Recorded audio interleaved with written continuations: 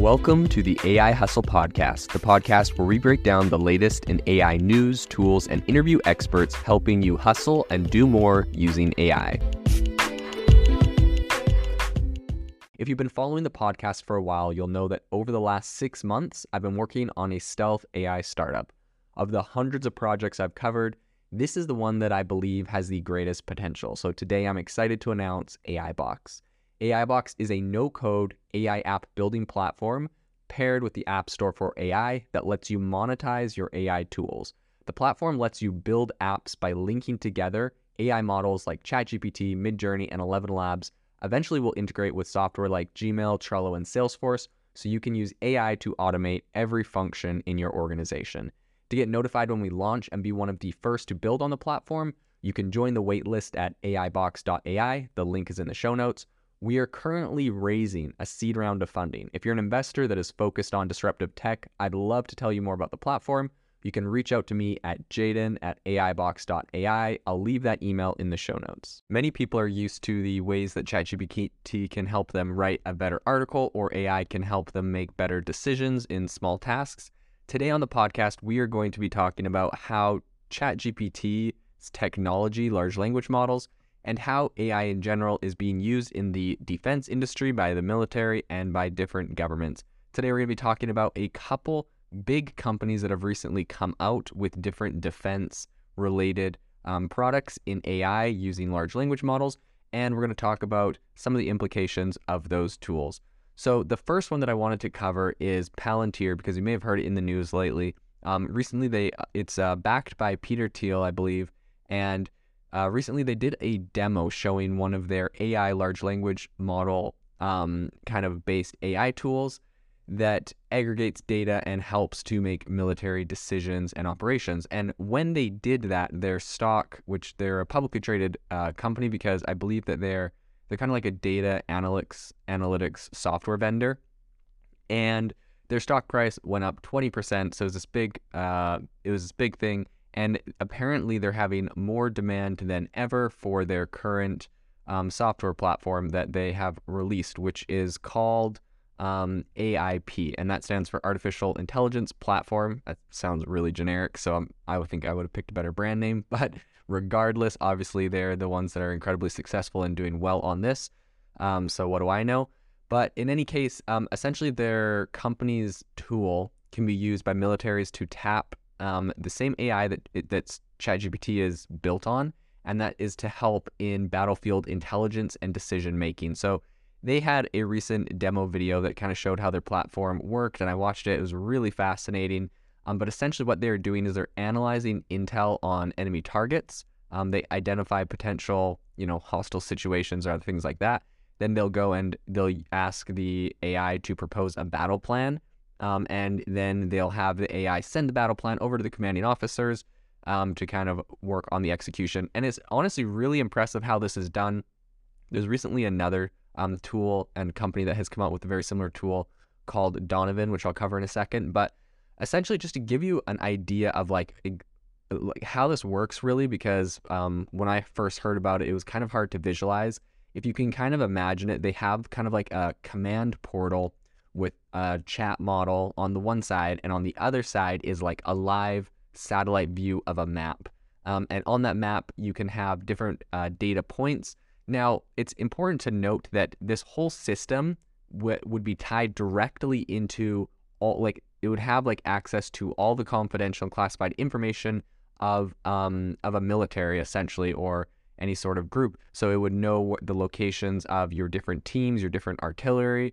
It would know, essentially it's kind of like, it's interesting thinking about this like a company, but like, someone like Walmart, they have like point of sale systems, and they have different systems that track their inventory, how many, bottles of ketchup are on one shelf. So military's got the same thing, except it's like how much ammo is in different locations, how many missiles does this team have, how many tanks are over here. So they have the same kind of systems that track, and all of that data is put into this tool that has a large language model. And what's really interesting about this is it is based off of your military doctrine. So I'm assuming they're probably going to have exclusive contracts with the U.S. government. That would be interesting if they were doing foreign governments and then, two governments went to war or had some sort of skirmishes, and they were both using the same sort of AI-based technology to fight each other. So I'm assuming there's going to be some sort of exclusive contracts on this kind of thing. Obviously, the defense industry spends very heavily on this, right? Like if the U.S. government could get a 20% advantage over an adversary by using an AI tool like this, I think they'd pay a lot for it, especially if it can help decrease mortalities and whatnot. So in any case, this thing plugs into all of your data, and it is integrated with more than just your data of where things are, but the ability to send out things like autonomous drones. So in the example they gave, essentially the person said, hey, scan the map and let me know where my adversaries are on the map. So it has like a scan of the map, and based off of the latest intel data, which by the way, they said they could, anytime someone uploads a new PDF or a new image to like a file that they're able to scan, it's updating in real time. So it knows the position of everything, and it has, GPS searching through everything. So they have, they then have it say like, alert me of any anomalies that you see on this map, and it will say, okay, well, an anomaly is that, this tank here has moved forward this amount of space. We weren't expecting that, blah, blah, blah. And then you can say, okay, give me 3 possible pieces of action that I could do to help mitigate this risk or, engage with this adversary. And it would say, okay, so, over here you have like the 159th Artillery, you could fire that at it, or over here you have like an airbase, you could fly airplane over and, try to shoot it, or there's this Team Omega here that has a bunch of anti-tank Javelin missiles, you could send them up. So it has a bunch of different options. And then you could say, okay, send these options up to command control. It has the whole like military brief mapped out and sent over to your commanding officer. And then you can also say, all right, I'm interested in this. I would like to, at the same time, gather more intel. So send out what's the best way to gather intel on this? They would say, okay, well, you could fly an airplane over it. You could use this type of team to go and spy on it, or you could use like some sort of drone, and you say, okay, use the one that requires the least amount of like humans. So they're like, all right, we select the drone. It would send in a drone to go fly over, take pictures. It would bring the pictures back to you immediately on the platform, where you can analyze and also send to your higher ups to justify or decide if it is an actual threat or not. Really, really powerful technology and very, very interesting. Palantir, when they did this demo, which was, it looks like a very sophisticated piece of software, showing live footage from airplanes of tanks and all sorts of things.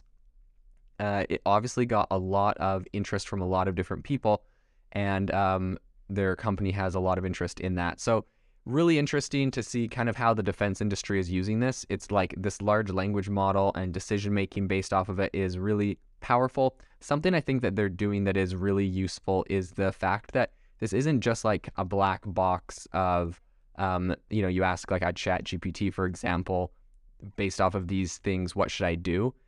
It's saying based off of these things and our current military doctrine and our, engagement strategies that are X, Y, and Z, and all of this data that we have of how we typically respond to these kind of things, what would you recommend the best thing to do that would have the least amount of casualties, that would, neutralize the threat the fastest? You can have all your different stipulations in there. And it's based off of that. And unlike ChatGPT, that is a black box, it will show you in the back end. You can kind of open up the hood and look at the back end and see which AI model, because you can actually put different types of AIs into here, merging multiple different AIs together to do these AIs that are trained for specific parts of these tasks. But you can actually open up the hood and look in the background and see which AI model made which decisions had to go to actual people, why, like which intel people were in the loop of, and which decisions were approved or suggested by people. So it's really transparent on, it's not just like an AI is all of a sudden taking over the military and making all the decisions. It's really has a very clear mapped out, which I think is really important for transparency, especially in something as touchy as military operations, or as critical, I would say. And so it really maps out who's responsible for what, who made what decisions, and what the AI was doing. And I think it's interesting because it's not just saying like, neutralize the threat. It's saying, give me some options. It creates options, and it gives all the data about the options. It's like, if you go and engage with this based off of, the artillery here, it's 40 kilometers away. You have an 89% success rate of hitting it. The fuel level on the artillery is at like 14%. The personnel required, there's 8 people required to fire that. It's going to take about 18 minutes to get that system up and going. These are your assets that you have there. So it really gives you a lot of different data. And with all of these options that it lays out, it gives you all the data of why it picked those options, and lets, obviously an actual person make the call on that. So this is not AI that is running and doing the whole thing. So I think it's really impressive technology. All obviously very scary thinking about AI being incorporated into the military, especially because when I look at this and I see a company coming out of America, I'm living in America, and I'm like, oh, great, this is more defense. But I think the scary thing is obviously China, Russia, all these other countries that could potentially be adversaries for me or for other countries around the world will be having similar advanced AI, and it almost becomes like an AI arms race where the most AI advanced country will win. And I think this isn't a surprise. Like, countries know this. I believe Vladimir Putin recently said that AI will be like a major determining factor between countries' success. Obviously, America is putting a lot of focus on AI. You hear a lot of talk out of China about AI and kind of what they're doing there. So really interesting to see how this is going to be integrated into the military, and that is what Palantir is currently working on. Now, in addition to kind of what Palantir is doing, I did want to just highlight really quick another company called Donovan that recently launched from Scale. So Scale is a software company. And I also will note that these softwares are definitely, being used in the military, but they're also being used in other areas such as crisis management for companies as well. So they have like slightly changed versions of this where you essentially hook this into all of your company data, and if you're in a area and a hurricane is coming and you have like 10 stores down there, it can also help you to mitigate crises down there, make plans to evacuate, to lock down things, what stock to move, maybe that's highly valuable, and a whole bunch of different decision-making things for people that, or for like companies as well. So these softwares kind of go into both of those, but I think right now a lot of the hype and things that we're hearing people talk about is coming in the defense area. So I will say with Donovan, they recently, they kind of tout on their website the fact that the U.S. Defense Department used them to come in and kind of evaluate the current AI battlefield systems that they have to make sure that they were up to par and whatnot. And they also have a lot of data pulled from the U.S. Army, the Defense Innovation Unit, the CDAO, the AFRL, and a bunch of other different organizations, including the Air Force, to like essentially create this AI model that is really good at this. And I'm assuming they're not, I'm assuming the U.S. government giving out this type of data has exclusive contracts with them, so they're not going to go take U.S. government data on how we fight and go, sell that to Russians or whatnot. But definitely is a highly contentious area that I'm sure people will be watching very closely. Again, with Donovan, just like Palantir, when you use the software, it's the same kind of idea where it'll open up a portal with a chat on one side and kind of like a map on the other side. In Donovan's demo they asked it essentially like, hey, in the last 48 hours, what were all the ship movements of adversarial Navy vessels in, this Asia Pacific region? It highlighted them on the map. It said, tell me if there's any anomalies in this. It highlighted one that was off course from what it was supposed to be doing. They were able to then go and get a flyby drone. They had help making the decision on getting the flyby drone to go and get more images. When they did the image scan, they saw that there was a higher level of radiation around the vehicle. And what was really interesting that Donovan did in the demo, it was beyond just like the documents that they had. They kind of branched out and said, is there anything in recent like publicity from that country related to higher levels of radiation and advancements in X, Y, and Z military weapons that would explain what this is? And it actually found a report, and then the report was in Chinese, and so then it had it translated from Chinese, translate the report into English, and they were able to package it and summarize it. So they're like, okay, summarize this entire report, and based off of the other things we've talked about, please put this into like a report I can send to my higher up commanding officer. And so I really see, anyways, they went through this whole exercise, and in the course of like 8 minutes, they went from, find me an anomaly, gathered all the data they needed, and figured out kind of what was going on and sent a report that they could then go and take a course of action, which doing like a flyby on an airplane to, check what was going on with this vessel. So in the course of minutes, you can have these AIs do really complex tasks that would usually take military analysts days to do. And I think this is really going to accelerate the rate of protection in the defense industry. As wars go on, it's going to be scary to see the speed that AI models are able to do things. If what I would be worried about, to be honest, in like a forward-thinking manner is, obviously when you have to get like human approvals and reviews of different things, it takes longer for a human to look over all the data, make sure everything checks out, and then be like, decide like, okay, it's 18 minutes to do this course of action and 10 minutes to do that course of action. So we're going to go with this one or that one.